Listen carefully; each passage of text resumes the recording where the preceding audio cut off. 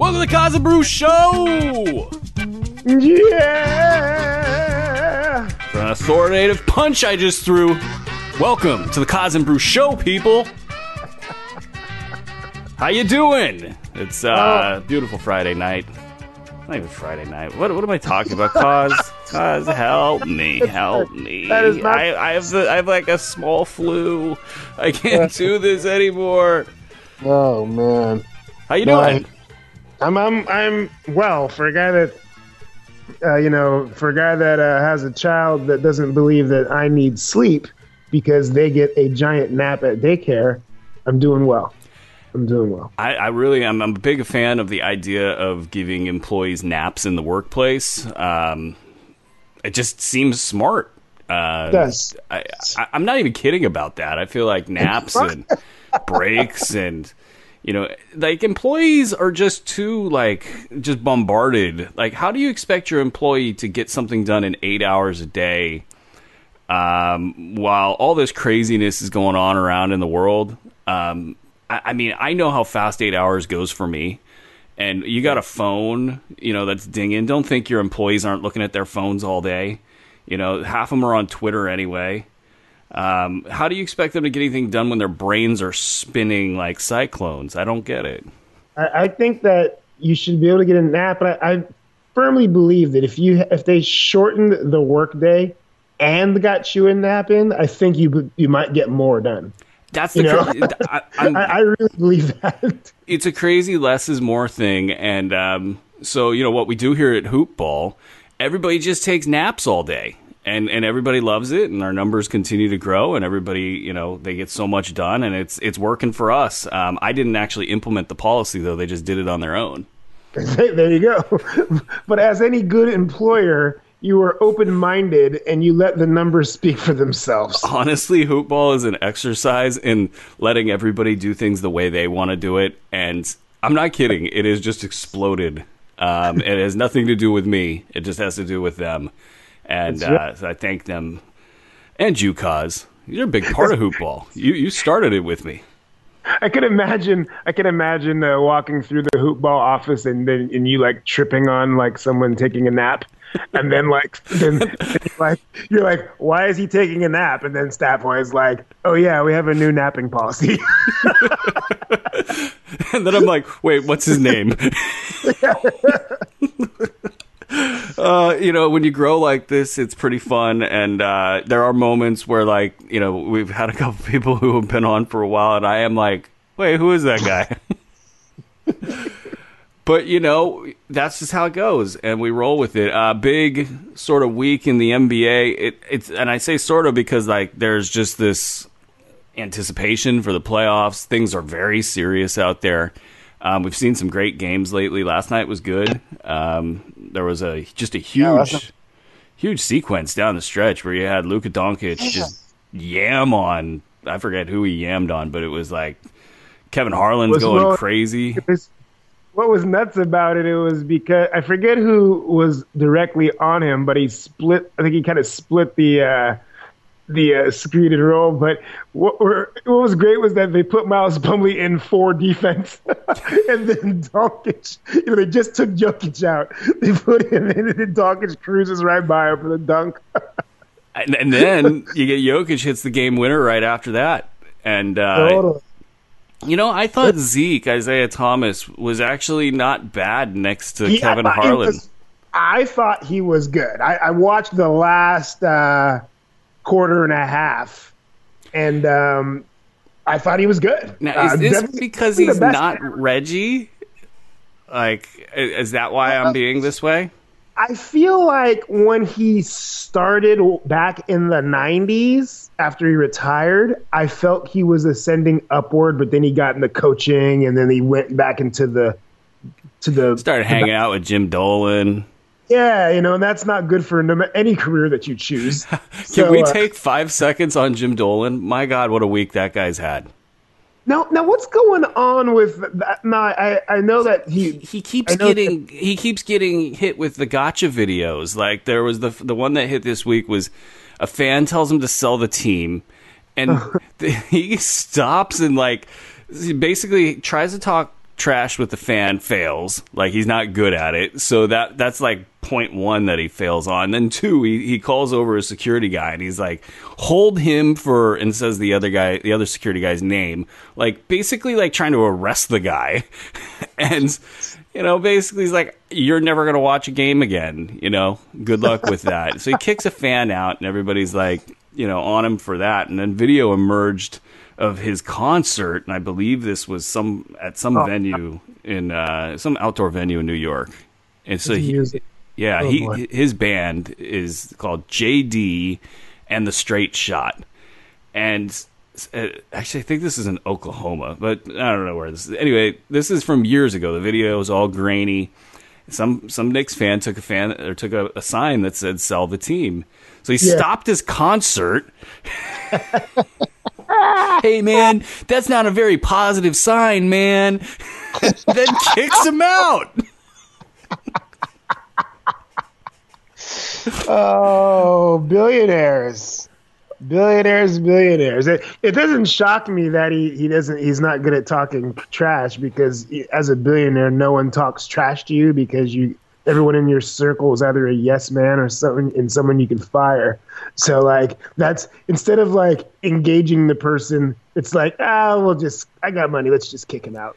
That's the best way to handle it. He also had a TV appearance. It's like somebody was like, hey, you had a bad week, you need to go on TV now. And it was Michael K, I think, out of New York. And so they're asking him questions, and he's like trying to pump up everybody on the young players on the team. And then he had, like, in the middle of his, like, how great we're doing with the young players, he had to, like, pick up a piece of paper, and he's like, Mitchell Robinson. Oh, no.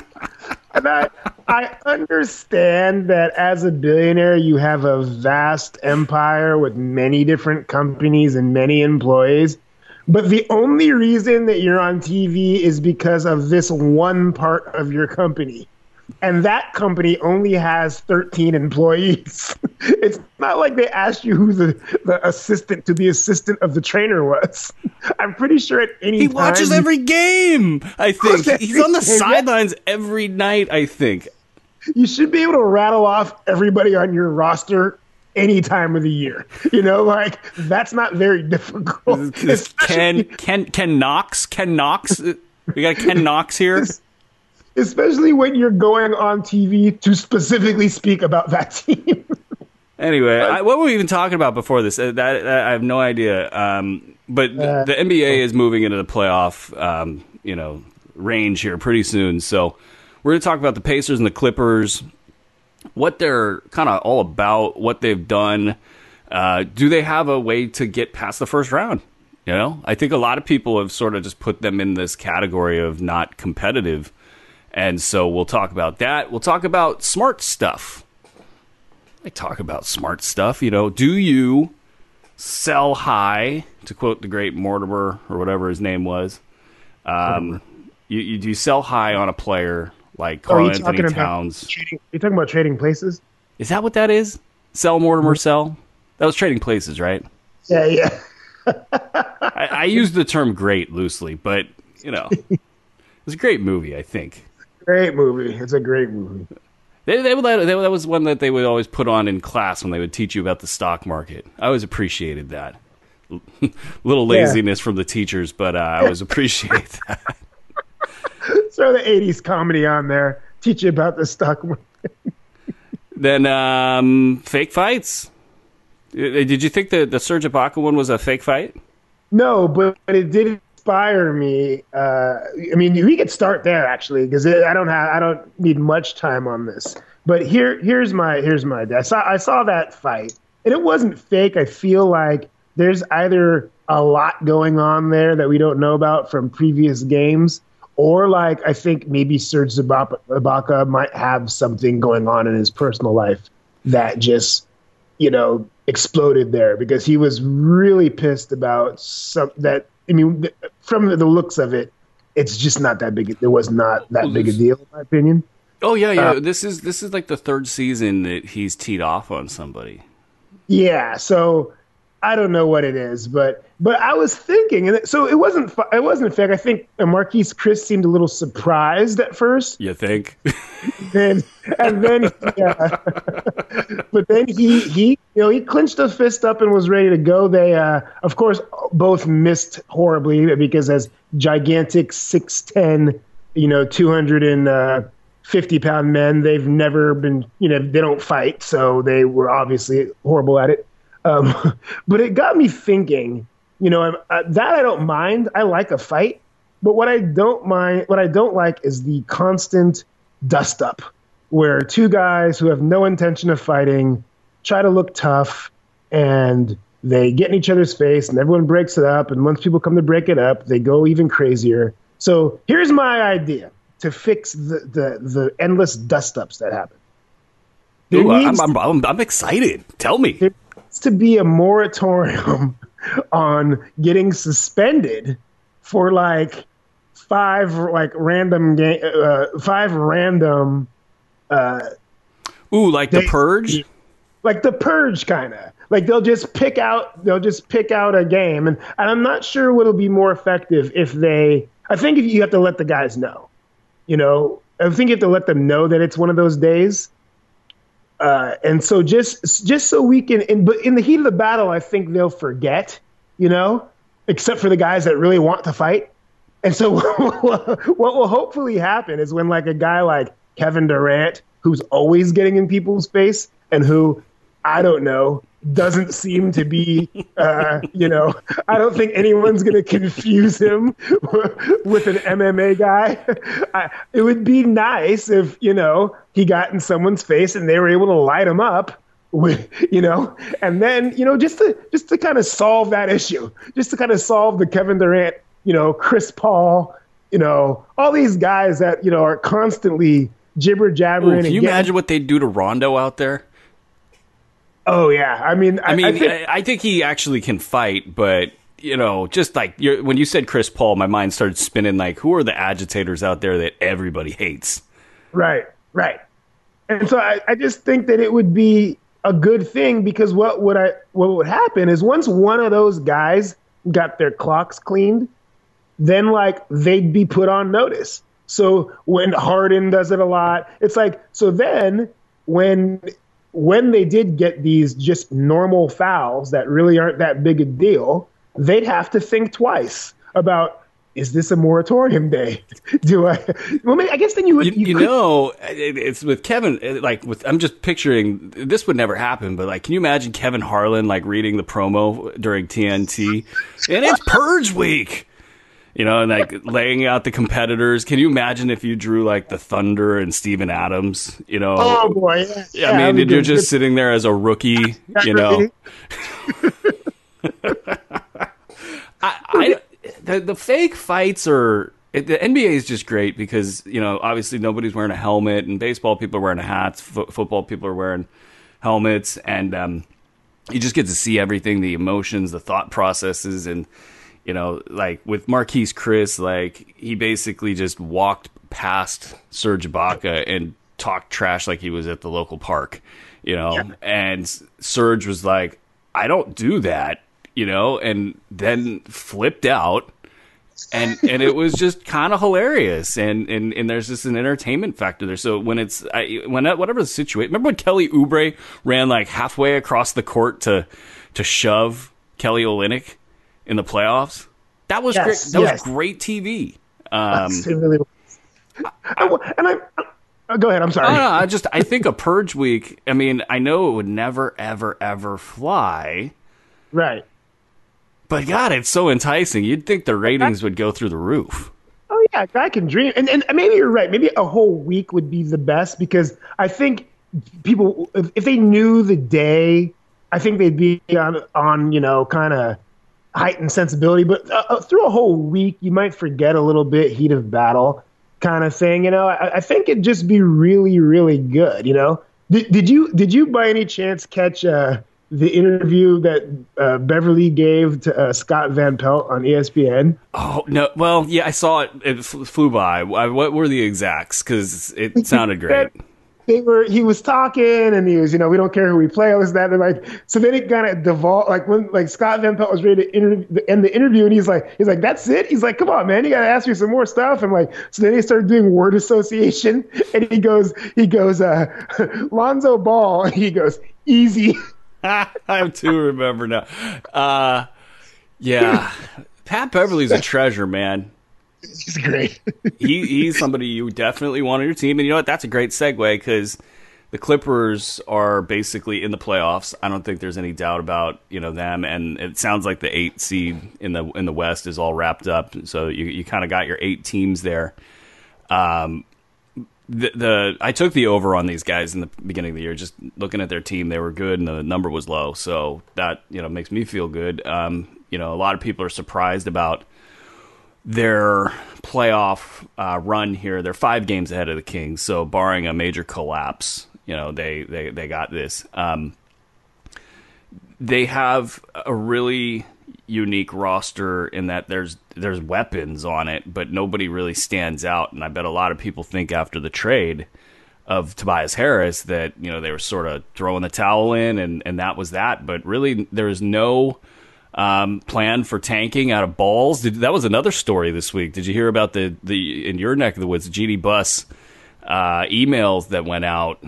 They were describing Steve Ballmer, and this is like a dispute over moving into Inglewood is the best I can do here. I read this article and I thought, wow, that's really very much focused on arena stuff, and I did that for 5 years. Don't want to read this. But she refers to him as Balls. I thought that's a great nickname for Steve Ballmer. It's Balls. I did not catch that. Yeah, no, it's pretty. It's not flattering for her. I mean, she refers to getting her brother thrown out, and just how it was into depositions and in lawsuits. So they obviously didn't think anybody would be reading this stuff. Right. But Balls and sorry, I just had to work that in there. Balls has really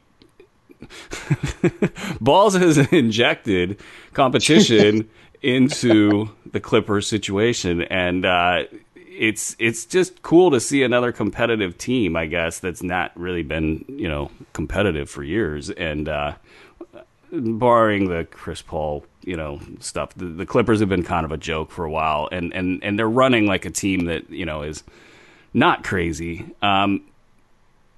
They're currently in the 8th slot, and that would give them a date with the Warriors. But let's just assume that they somehow land either in the 7th slot or Denver usurps the Warriors, and they somehow meet in the playoffs. Is Denver the matchup for these guys? I'm looking. I don't know. I mean, you have ideally, they're not really. They're only half a game behind 6.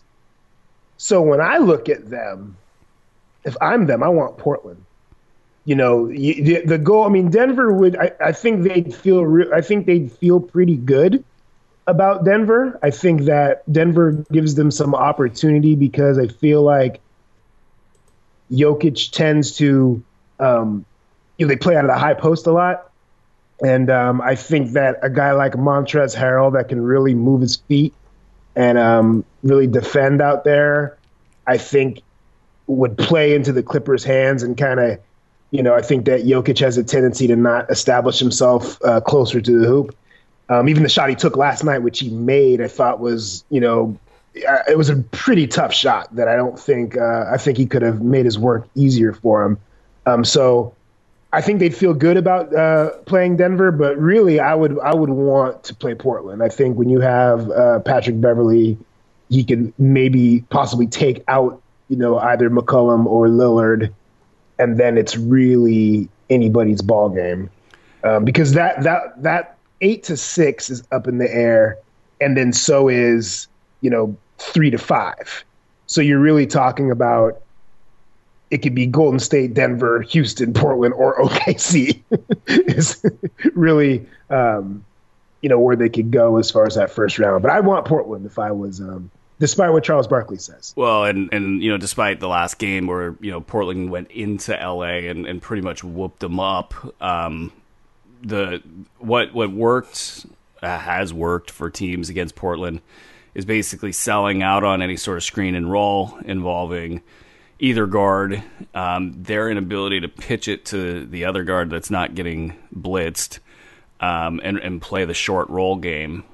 They had Mason Plumlee running that short roll, and they weren't able to really get it done. And I don't know that Nurkic is better than him. I think that might have actually been something that Plumlee is pretty damn good at. Yeah. So there's a playbook out there already for teams to run, and you don't even have to go to it as much when you've got Beverly, because he can defend stuff straight up. And Landry Shamet, if I had to guess. Shamet. He looks like a Shamet. Right? He actually, to me, I know nobody's going to give him a defensive nod here, anytime soon, but to me, with his length, you like that going around screens. I haven't really focused in on his screen work, but to me, watching him, he might be a little bit better than people think. So, and then you got Shai Gilgeous-Alexander as well. So, Yes. that he's huge, and Shai actually has been one of the few players that in the league this year that's been able to really shut down De'Aaron Fox, to give folks that haven't gotten a chance to watch him just an idea about his athleticism and length. So you have a way to sort of strangle these guys. I like it. I like it a lot. Trailblazers are getting no respect this year, and I think you're going to see this sort of like hipster style. We're going to take the Portland Trailblazers to do something because it seems different, and everybody's. I want to, they have, I think the difference when I watch them is they do, particularly with Lillard and McCollum, I feel like they are fighting more on defense. Like, I feel like they're not just olaying people to the basket because the quicker they score, the quicker we get the ball back, which has kind of been their MO, particularly as the games become more important. And I feel that this year they feel that that's almost like they know if they don't do it that the end is near for this group, so might as well go big. I think that, but I think habits are tough, especially when you have a group like that that's been together for a while, and even if they injected the team with some really if they injected the team with a Patrick Beverly or something, that might be a little bit different. They've made some additions, but nothing that I think really changes that culture. And I think in a playoff game, or a playoff series, I think that if you press them, they'll fall back into their comfort zone, which is not playing defense at all. That's why another thing with them that's interesting, just watching the Clippers tear up the Kings all year. Danilo Gallinari is such a weird three. He is going to be able to shoot over people, but he's so big and just the Blazers have two small forwards that they put out at small forward and power forward, and Al-Farouq Aminu, who might have a pronunciation for his last name of Amino, because I haven't heard an announcer actually call him Aminu this year, which is weird. If it really is Amino and we're all figuring out in what year 10 of his career, that's just weird. Mo Harkless, same size really. Yeah. Neither of those guys can keep Gallinari off his line. So that's a tough matchup. And we got to remember, about the trajectory of where, a lot of people thought Gallinari was going to be, but then he was rattled with all those injuries.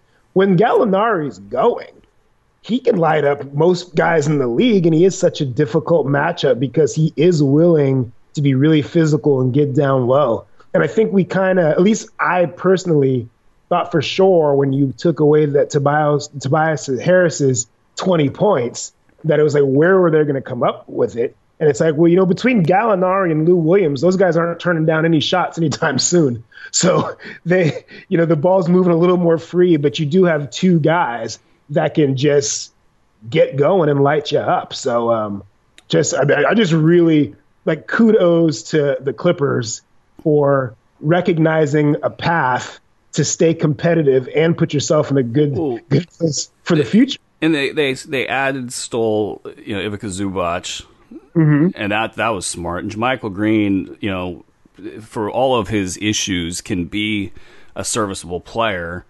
I'll take 5 seconds to give dap to Montrezl Harrell, who does everything you would ever want a basketball player to do. Yep. And then also point out that his counterpart in Phoenix, Richaun Holmes, friend of the show, Richaun Holmes, is not on anybody's lists this year.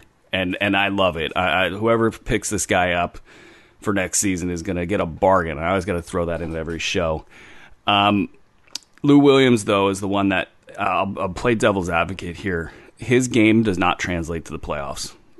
Nothing about his clutchness, nothing about his ability. It's just the fouls he draws on a constant basis. Looking at the game that they lost, that box score 8 of 10 from the foul line, like that's not that rare. He can just get to the foul line in the regular season with all of those whatever you want to call them. The sneakiness of Lou Williams. That stuff just doesn't get called in the playoffs. So I always look at him and wonder how much he's going to recede during the playoffs. But if they got that matchup, that would look good. Do you think they beat anybody else in that range? They'd have a tough time with the Warriors, but it would be.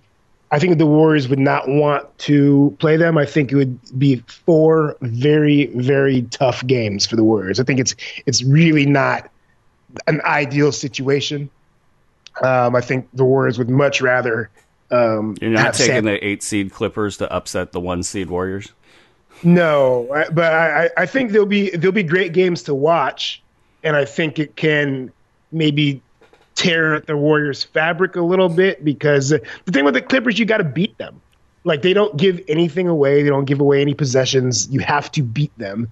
And the Warriors haven't shown this year that they are keen on just going in and hammering teams and keeping it consistent. But so if I'm the Warriors, I'd really want San Antonio to get that 8th spot, because that I also feels a sweep, but that's a sweep where the Warriors starters will be sitting on the bench for the majority of the fourth quarter. I think they're getting, if it's either of those two, they're getting out in 4, but just four very different games for them. So, and this thing could jumble up a few different ways. I don't know that I'd take them against Houston. I don't know that I'd take them against OKC. I probably don't take them against the Jazz. So that's but I would have a hard time betting on Portland. I probably would take the Clippers, whatever Vegas is going to give them, and then go count my money. And you really would have to. OKC, I also would probably be my second. I would probably, gun to my head, take OKC, but they're a team, because of the way that Clippers play defense and make you work. Doesn't like OKC seem like a team that's just perfect for taking like in a game against the Clippers, a tough, grinded out game, I see like 25 to 30 really bad possessions.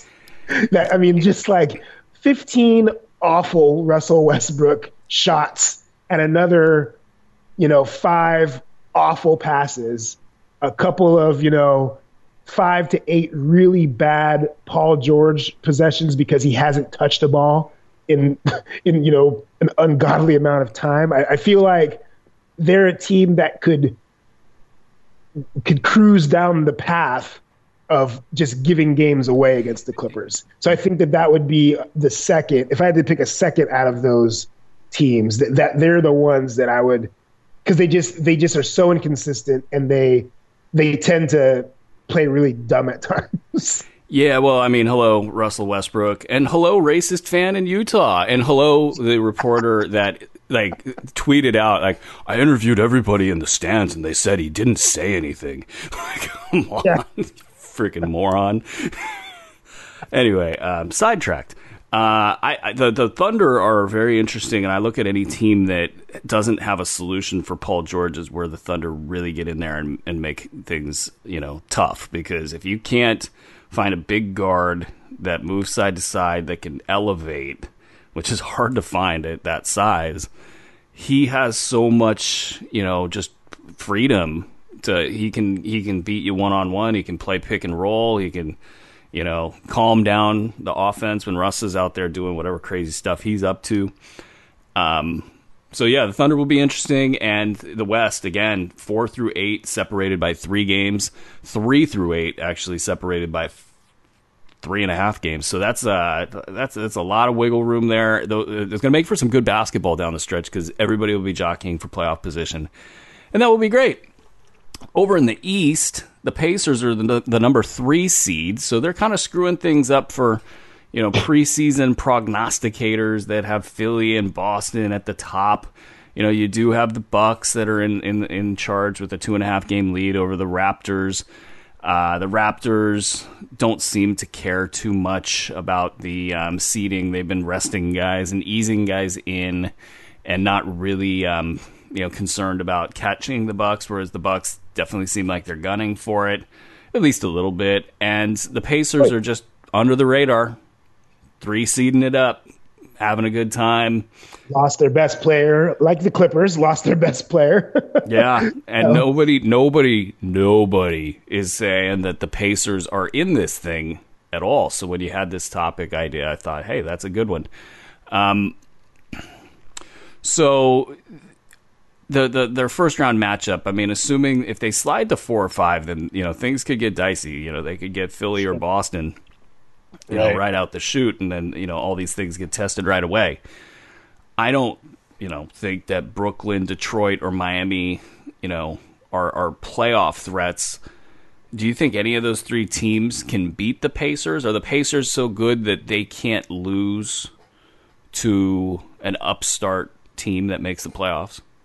I do. I think that what they do, like the Clippers, is all based in defense, and they have much better offensive players. I mean, as a whole, of their rotational guys. I think that you look at the Nets, who's really upstart. I think that there's just no real experience as far as playoff goes anywhere on that roster. Nowhere, Pistons, right? Nowhere. I mean, DeMarre Carroll. Okay. Yeah, that's about it, right? But as far as the guys that are going to be handling the ball, Russell and Dinwiddie, Jared Allen. And I mean, Jared Allen's defense will transfer over, but so will stupid fouls.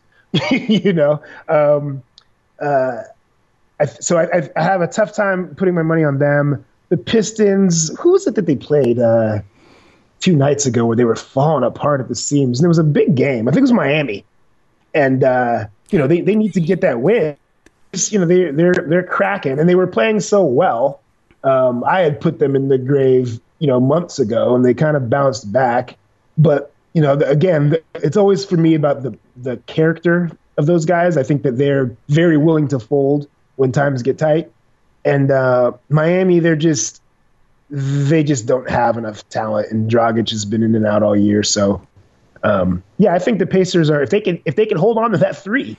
I'd worry about Miami. That would be the only one. Why is that? Just because Dwayne Wade, been there, done that. The end of the game situation? I mean, I'm not a huge fan of what he does at end of games, but, I do. It's nice to have somebody that's taken about 5 million of those shots. Sure. And, can talk with other guys about those shots. And there's some, I think they've found something as well in Miami. They finally pulled Hassan Whiteside out of the starting lineup, which they should have done from day one, but, you put all this money into him and blah, blah, blah. The Kelly Olynyk and Bam Adebayo combo, I like that. Justice Winslow, the point guard experience is different, but it's not necessarily bad. Right. You have irrational confidence in Dion Waiters. Derek Jones has been doing some interesting stuff. So they got like the outlines of something that could work. I'm not exactly going to back them in that theoretic scenario. Do you trust Or do you think that in a tight game, do you think that there is a decided advantage with Spoelstra as well? Not after this year. Spoelstra has been weird, man. I remember when he was coaching LeBron in the first year, and it really looked like there were times that he was over his head. And then in the playoffs, when he was playing, who was it? Was it Mike Bibby? It was Mike Bibby instead of Mario Chalmers, I think. And it was like, nah, that's not going to work. So there was an early stage of his career where I thought, there was just some weird stuff there. Then, he tightened it up and was overachieving, and they have, the Heat culture. And then this last year was just so bad. If there's any one rotation in the NBA that just needed you to take like three guys and say, hey, you're not playing, it was them. And they just kept going to the well with this idea that you can give guys 10 minutes one night and 25 minutes the next and flip-flop the rotations 10 times and everybody's going to be good with it. And, it's just not that – it doesn't work that way. So, but I feel like with this group – so I feel like this is a group that you should be able to do that.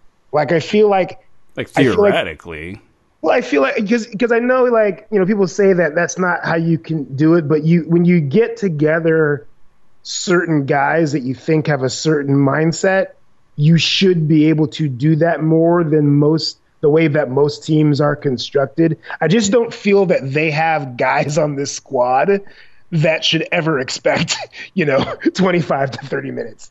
Like they should always expect. I'm looking as a unit when they're playing well. I think they do good things as individuals, but I think I look at them and I see like there's serious flaws in almost every single guy on this roster's game. Like you could have a lineup out there that where barely anybody can shoot.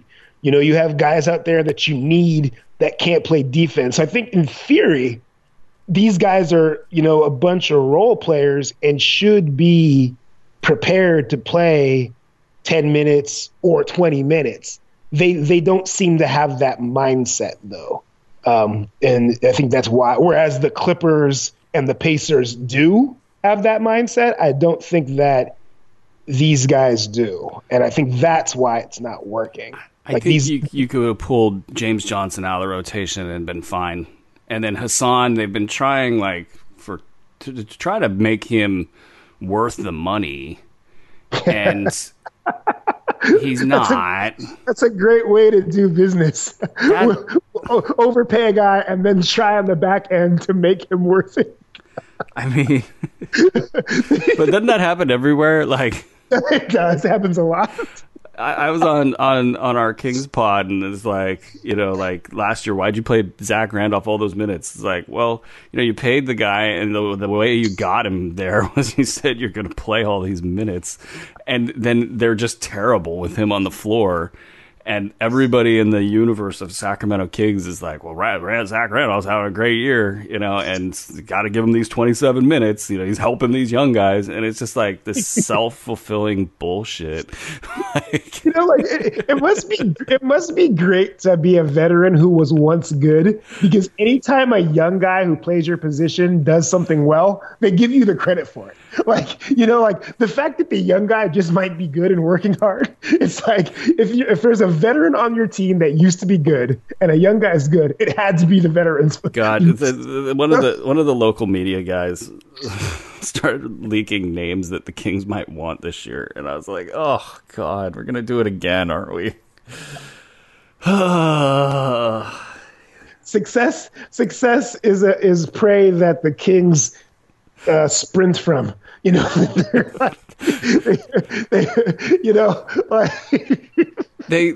It's so funny too, because like they tried to pick up Zach LaVine, and it's like they lucked into a lot of this stuff, and they they're probably going to have that luck again, as they proceed. I don't think the addition of Zach LaVine is as bad as you think it would be, because I think that you think of him in the Zach LaVine that he is. You remember I was really high on him. I know, but I think that he's not been a part of a structure. Like I think that they could temper down. So it wouldn't be ideal just because you'd ideally want someone who doesn't need the ball as much.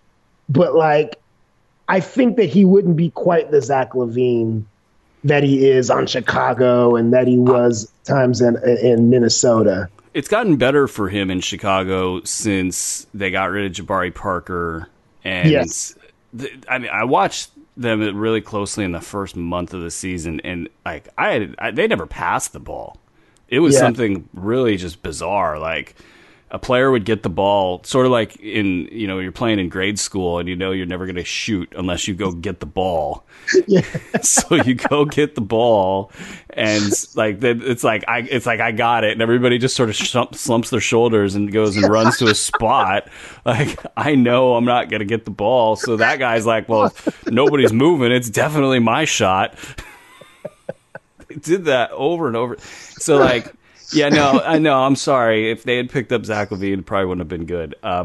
Especially when you've got 3 players already in Fox and Hield and Bogdanovich that are sort of already in that role. So yeah, no, they'll be interesting. And I mean, they were talking. I think the big one they were talking about was Nikola Vucevic. Vucevic was and paying him max money and Who? Vucevic was literally their top one. Then they cycled through a bunch of bad players. Nice. Yeah. But that's how the Kings roll. I mean, they literally like the push for Mario Hezonja internally was, something that made sort of Mario Hezonja the name that everybody talked about for 6 months. And then they couldn't get him because New York got him, and then New York didn't want to play him because it's New York and it's Hezonja, and so hey, knock yourself out, Sacramento. Pacers, So you would worry about Miami out of those 3 I teams? guess my question, Miami I would worry about a little bit, but no, I would take the Pacers, I think, in all 3, against Brooklyn, Detroit, Miami, obviously against Orlando or Charlotte if they are to make it. And then Washington, we're going to talk about Beal here in a second, but Washington, they're kind of interesting to me. Like the whole like addition by subtraction and get rid of John Wall and sort of turn it over to this group of players that they've got going right now. They're kind of my dark horse to sneak to at least make it interesting. And we'll talk about that in a second. But like, let's say Pacers get past the first round. Do they got a shot against any of these other big 4 out of the East? I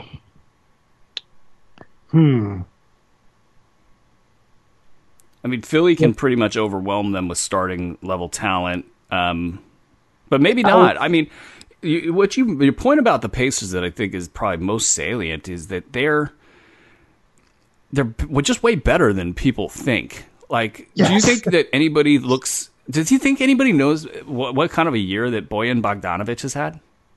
No, nobody has a clue. No, I think that sports in general, I think, has been so driven by narrative that it's really, and it's just hard to watch everybody. But people just hear the name Indiana Pacers and they just think like their brain shuts off. Like, we should probably let's test it. Let's advertise this as a Pacers podcast. They haven't had a good team since Reggie Miller retired. It's just that's the kind of mindset. And they have guys who can do some things. I mean, like Sabonis, for example. Exactly. I mean, that dude, I love his old man game, dude. When he's he's taken a little bit of a step back. He got, an ankle injury, and then, Miles Turner has picked up the pace. So he's taken a tiny step back, but like in the beginning of the year, he was their go-to, and he was nasty.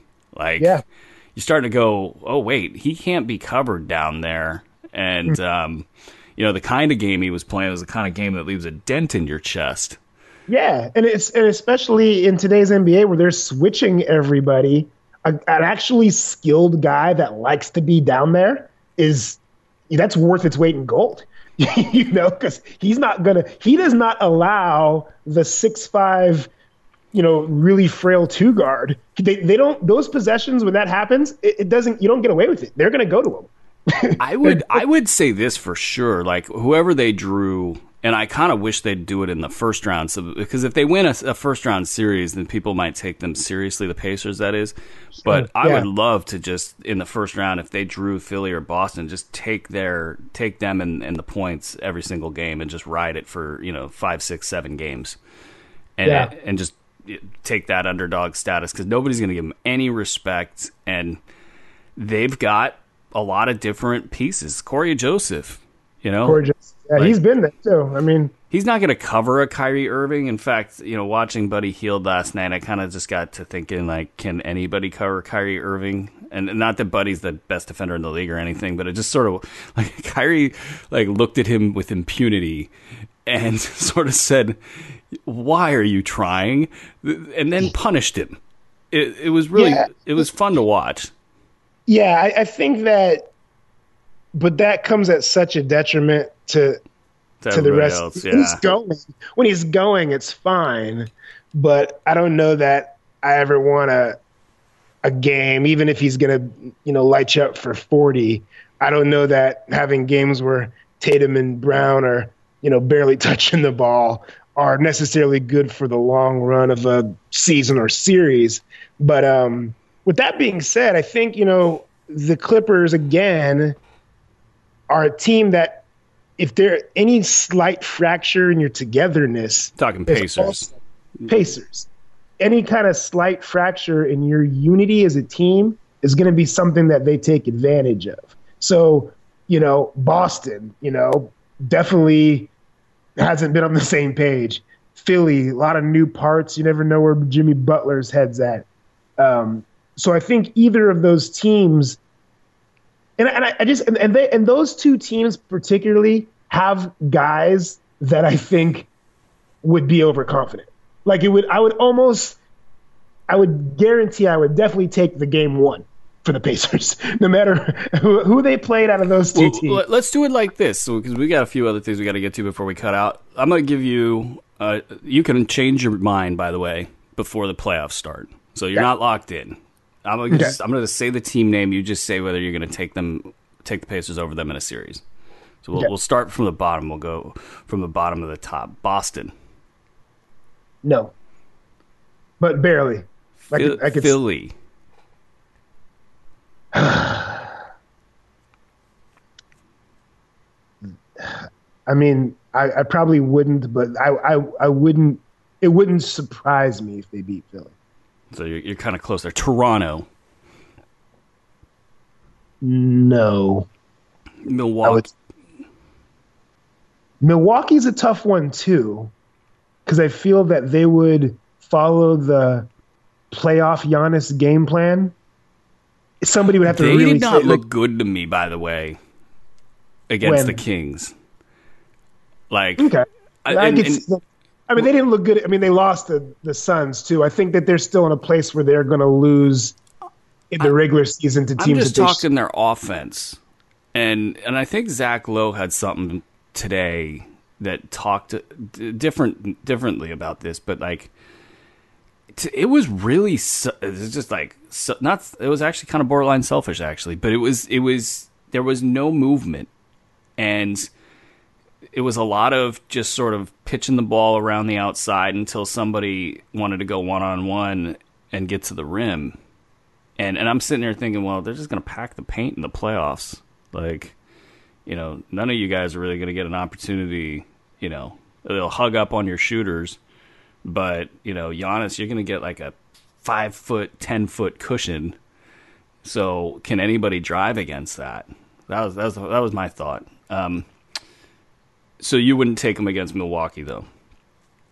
Well, I think they could because I think that they're a team that has a defensive mindset that will follow the stopping those straight line drives from Giannis. I think it would take either Middleton or Bledsoe. I think would have to have a hell of a series. Middleton's looked a little slow this year, man. It's been a weird season for him. One of the most consistent players over the last 3 years statistically. His numbers just don't move. Yeah, Bud moved him into a different role, and you just kind of wonder what happened there. Yeah, and that's just he's just gonna have to figure it out. There might be some, I don't know, who knows, maybe there's some nagging injury. I don't believe that there is, though. But yeah, He I just don't looks a little feel slow to me. yeah, I think that the general public, though, for all of those teams, I just feel like the general public, even if they agreed that they're going to get to the second round, I think they all would say that it's the second round would be a cakewalk for the other team. That's just not the case. Yeah, I was gonna say, your Philly was probably the one that you hesitated the most on, so we'll identify them as the mark.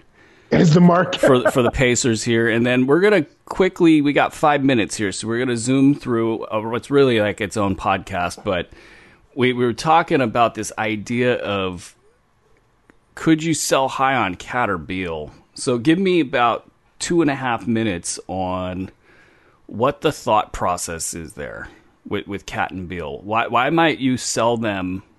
Like say before the draft. Well, I think you could get, a sucker's ransom.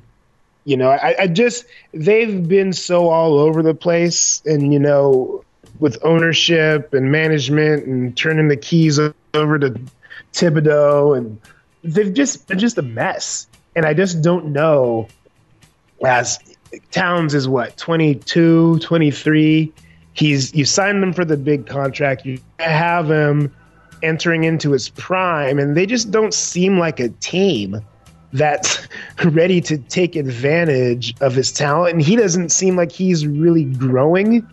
He was also the player that GMs 2 years ago said that in the GM survey, he won the player that you would want to build around. Absolutely. That's a big-ass name. Yeah, and I just feel like, if they don't fix their organizational problems, which I don't know how they do, I just feel like you can just get so much for him. If you're going to rebuild, the worst thing to do is to get him into this next contract and then have a couple years down the road, like the problem with the Anthony Davis trying to get traded 2 years before is it's just going to move up for other guys. Like Karl Anthony Towns is going to start the contract, see the writing on the wall of how horrible an organization they are, and he's going to go, "I want out." And they're going to be like, "Well, you got Glenn Taylor. I hate to say this, he doesn't look that young anymore. So no. That's a tough one. Imagine if he passes. We've seen. I mean, I don't know if there's anything that devastates an organization in sports than like the owner, dying, because there's all sorts of family and divorces and and that. Even in the years leading up to it, there's just this kind of like, you own a team. You got 5 years to live. You're just like, I'm gonna do this my way. Yeah. And then you get these kind of situations where you're clinging to players. It's interesting, and Beal, is another guy. I'm more willing to do it with Cat, I think, because I think the haul would be significant. You'd have to like pre-announce it though, like Woj says something like, sources say that Minnesota is strongly considering just completely re-kickstarting their youth movement, and they're putting Karl Anthony Towns on the block, looking to get a huge haul. Yeah, and then go with it. Because I think when you do that, I think the fan bases for a lot of these teams will also apply the pressure, because they're going to be like, we could use Anthony. I don't care about this guy, and this pick and this pick. If we get Cat, we're going all the way. It's like, I think there's enough to his. Obviously, offensively, he's got all the tools. He's gonna, like, right now. Nobody, like the big voices in the NBA, the ones with the big platforms, they would be on board with a team giving up the farm. They'd probably compare it to Anthony Davis, and maybe even more because of the duration of the contract that you would be walking into. You essentially are like, I get to pay Cat max money, to be my franchise player instead of Minnesota's. Yeah, I love it. I love aggressive moves like that. And with Beal, I just don't know that you're going to get quite as much back because there is a little bit of an injury history there. I don't think he has the cachet of Cat, which is unfair. I think he's a better player. So I guess my question is, if you're Washington, you're gonna trust that Beal. He's a really good player. He's gonna continue to be good, and that you're just gonna try to make other moves around him. Like it's more about the return for me. I don't think they're gonna get, like with Cat. I think you could really demand like a lottery pick. Lottery pick, another first rounder, get a great set of young players back in return. Like, I think you could get a deal for Cat that would be just outstanding. With Beal, he's been on the block, and there just hasn't been a big, offer, for him. So I might look at that and say, hey, you keep him around because if you go too far down the tanking rabbit hole, things don't always work out well. And Minnesota, it's kind of like maybe that's the one way that you got to do it if you're Minnesota, is to tank that hard. I don't know. I just don't understand the I only brought them up. I wouldn't get rid of Beal. I wouldn't get rid of him. But they just don't seem to have any idea what they're doing, and I just don't understand the moving of the moving Oubre. I just don't understand what they're doing. So nobody understands what they're doing. They're the Wizards. There are the haves and the have-nots in terms of brains, and right? they're definitely in the have-nots. And on that note, we got to go. We got to call it a show here. The show was fun. I wish we had spent more time on copycat bench antics. We might have to carry that over to the next show. You can follow us. I know you got some good stuff there. And actually, bench antics, I think they deserve more attention. In fact, the Pacers, or probably the Pistons, I just think antics in general. The Pistons are so good at winning the tip that they've developed the volleyball routine where Drummond sends it over to Griffin, and Griffin sets it like a volleyball player, and then Reggie Jackson bumps it like a volleyball player.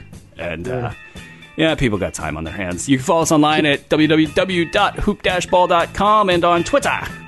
.com/KOZANDBRU show, and on Facebook. You got to follow us on Facebook. Lots of great content there. www.facebook.com. We'll steal your information /KOZANDBRU show. Another one's in the books. Peace.